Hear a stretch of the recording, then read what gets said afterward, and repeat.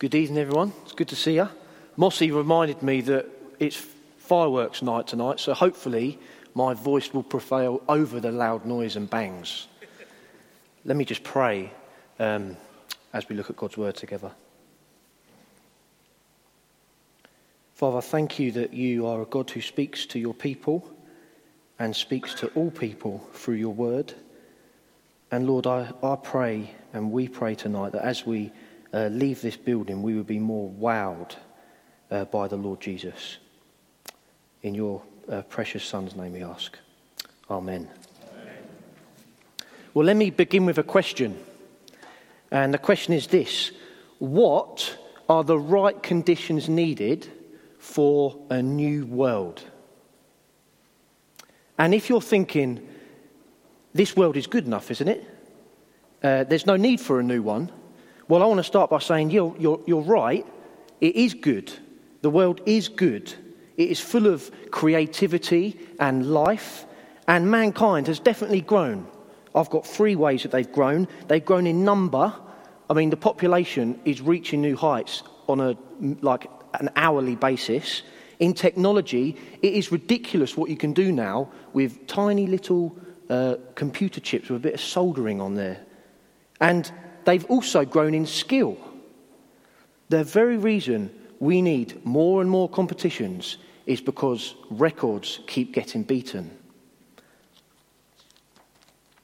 It is a good world, the world that we live in now. But it's not just good, though, is it? It's also a terrible world, full of terrible decisions. Think of rulers.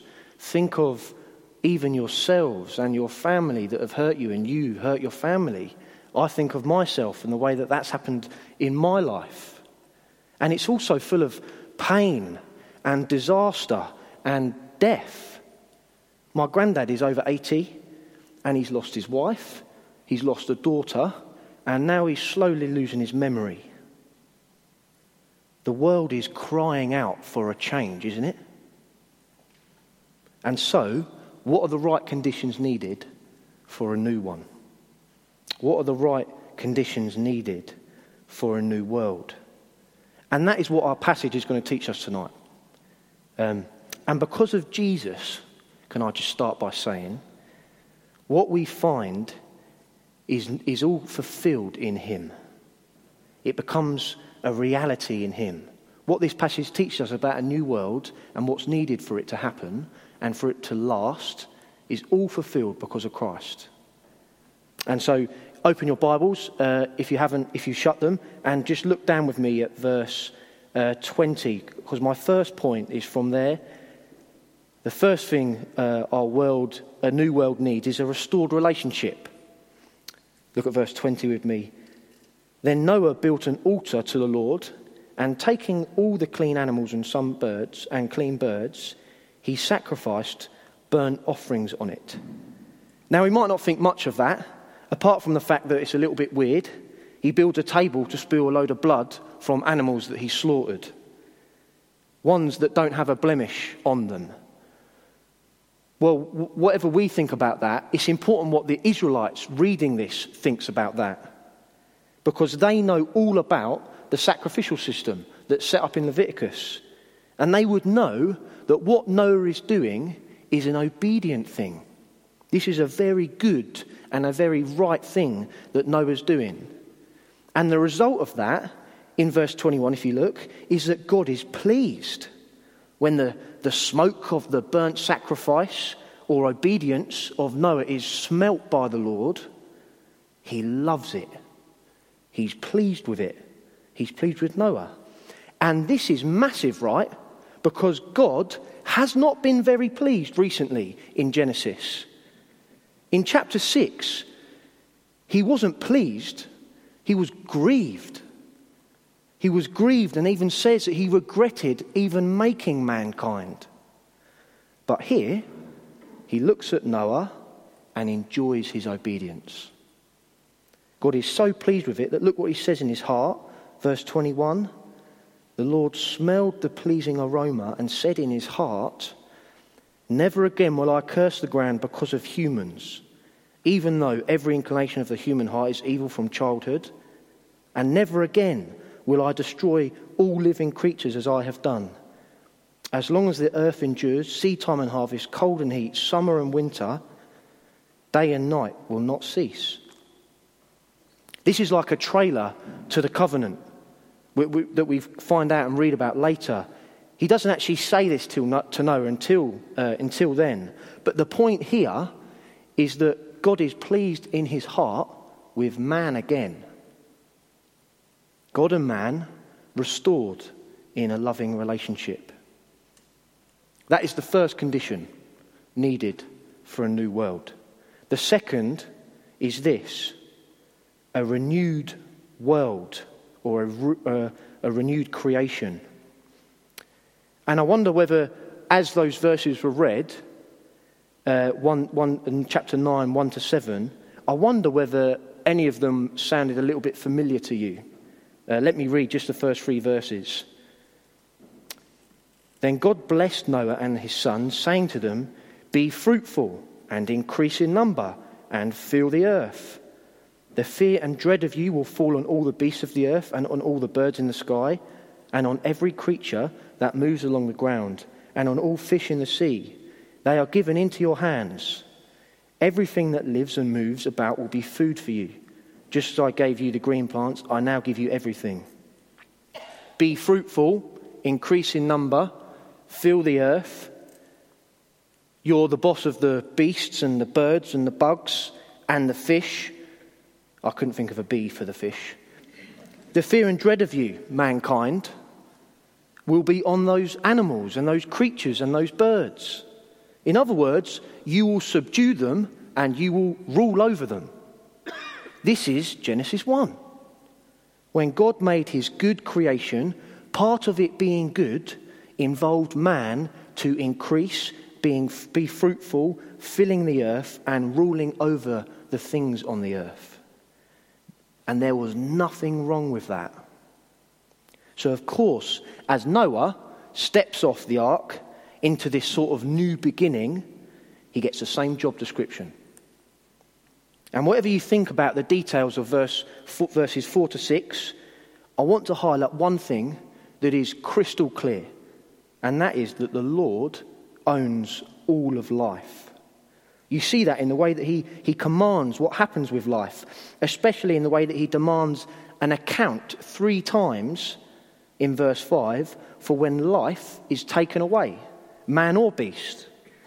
And if in verse 6 someone decides to take life into their own hands and kill another human being, not being able to give an account for it to God, they shall be killed. That's the standard that's set here. And killing, isn't that the biggest way that you take life into your own hands? And God says to that, "No, I own life. It's mine." Why? Verse 6. Familiar words again. "For in the image of God has God made mankind."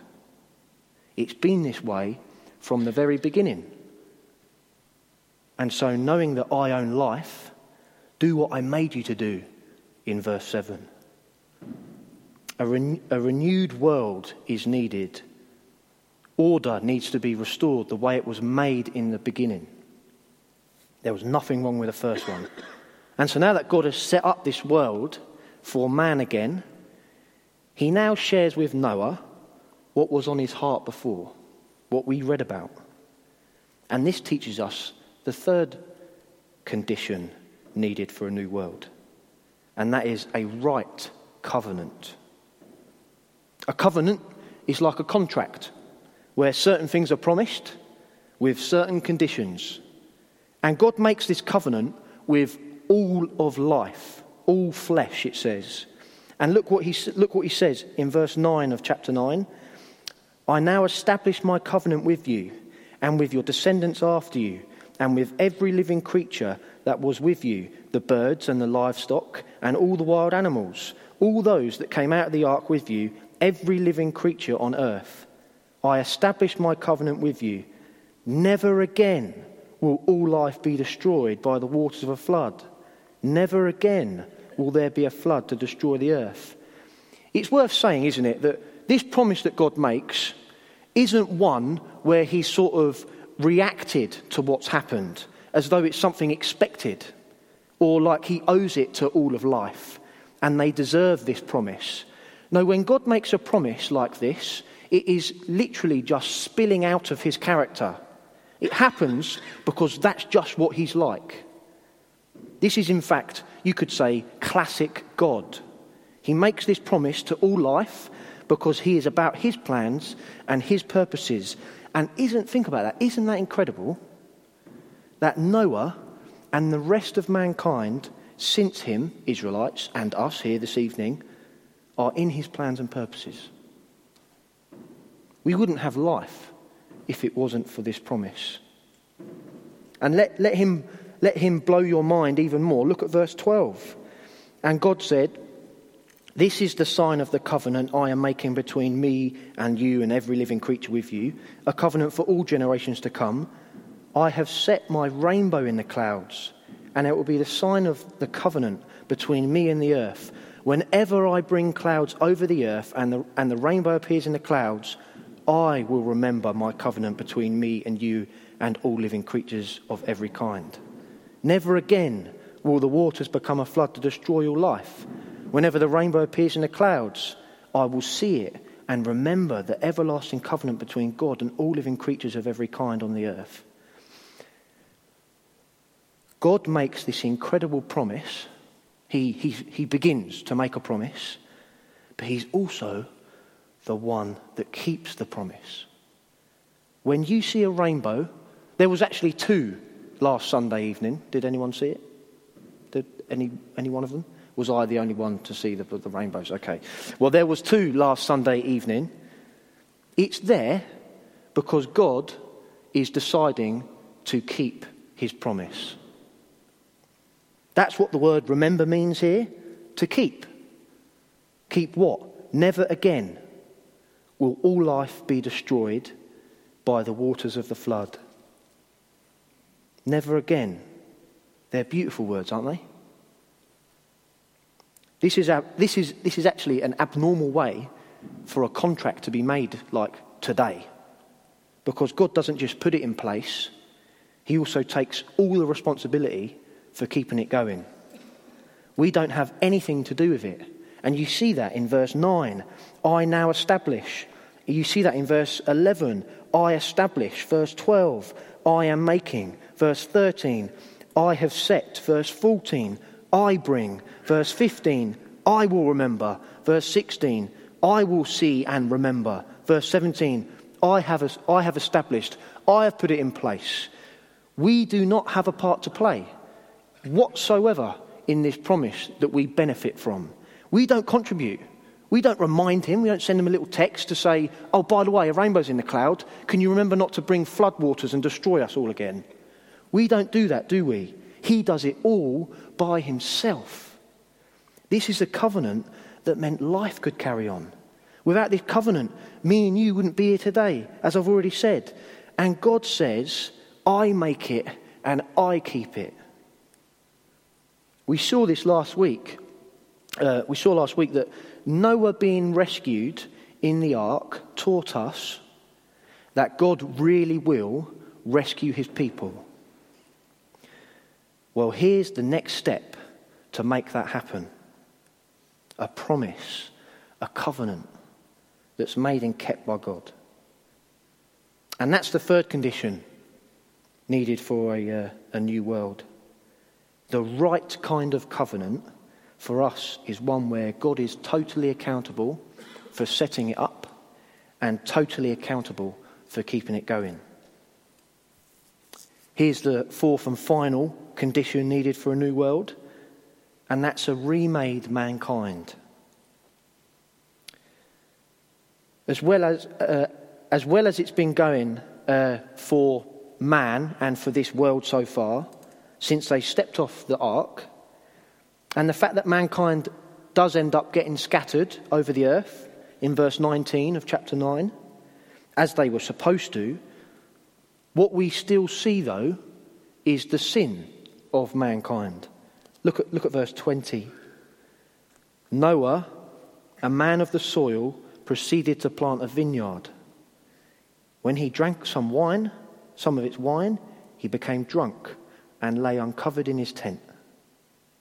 Noah lies uncovered, which means he lies in shame. In shame because he's lost control and had too much wine. He's got drunk. And it gets worse. Look at what happens with his son in verse 22. Ham, the father of Canaan, saw his father naked and told his two brothers outside. Is it that Ham just stumbled across his dad and then didn't know what to do, so he went and told his brothers or asked his brothers for advice? Well, the answer is no, because of verse 23. Look at verse 23. But, or in comparison, Shem and Japheth took a garment and laid it across their shoulders. Then they walked in backwards and covered their father's naked body. Their faces were turned the other way so that they would not see their father naked. Noah has sinned by getting drunk, and he lies uncovered. In other words, his shame is on display. And instead of feeling the pain and disgrace of what his father had done, Ham gossips about it to his brothers. It says that he sees his shame, and instead of covering it up, he just walks away and dishonours him. And then look, Noah wakes up in verse 24. When Noah awoke from his wine and found out what his youngest son had done to him, he said, "Cursed be Canaan. The lowest of slaves will he be to his brothers." He also said, "Praise be to the Lord, the God of Shem. May Canaan be the slave of Shem. May God extend Japheth's territory. May Japheth live in the tents of Shem. And may Canaan be the slave of Japheth." Ham receives a curse, and Shem and Japheth receive a blessing. The Israelites reading this know all about Ham and his descendants, the Canaanites.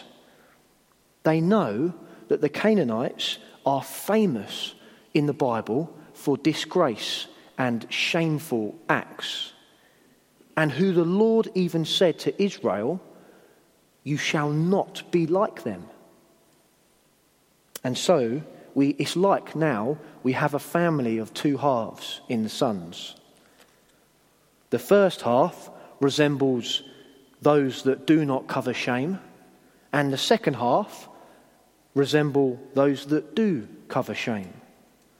But isn't it interesting that what the whole family have in common is the fact that sin is still very present? And we've seen hints of that all the way through. The first hint we saw was when Noah came off the ark, he had to make a sacrifice. For what? For his sin. God even says, doesn't he, that the human heart is evil from childhood. It's still the same as before. And God knows that killing and murder will still happen, which is why 9 verse 6 is there. And if you look at verse 29, our last verse, it says this: Noah lived a total of 950 years, and then he died. Death is still in the world. Why? Because of sin. And that is why mankind needs to be remade. This world Noah lives in isn't a fresh start for mankind. This is our world. This is not the fresh start for Noah. But it does teach us what conditions are needed for the fresh start. And this is why we praise God for Jesus. Because I said at the beginning that he fulfills every single condition needed for a new world. He is the clean, meaning innocent sacrifice that shows a permanently restored relationship with God and his people. He is the one that brings a new world where life is perfectly treasured and perfectly flourishes again, the way it was made to be. He is the one who brings about the new covenant for his people. And it is by his sufficient death and his resurrection that the covenant is kept for us. We have no part to play when Jesus returns and he calls us home. We have no part to play in that. He done it all. He is the reason that we can be remade. Because of him, we can have new hearts. Hearts that in his new world never sin. How good is that? Our intentions will be never for evil, but for good. For honouring him and one another perfectly. Without failure. Without failure. How good will that be? Well, praise God for Jesus. And as I finish, this means there really is no good reason why we would not commit our lives to him. And this means that there really is no good reason why we wouldn't stay committed to him. So as his people, we continue to trust that God will bring us and keep us in his new world because of the Lord Jesus. Let me pray.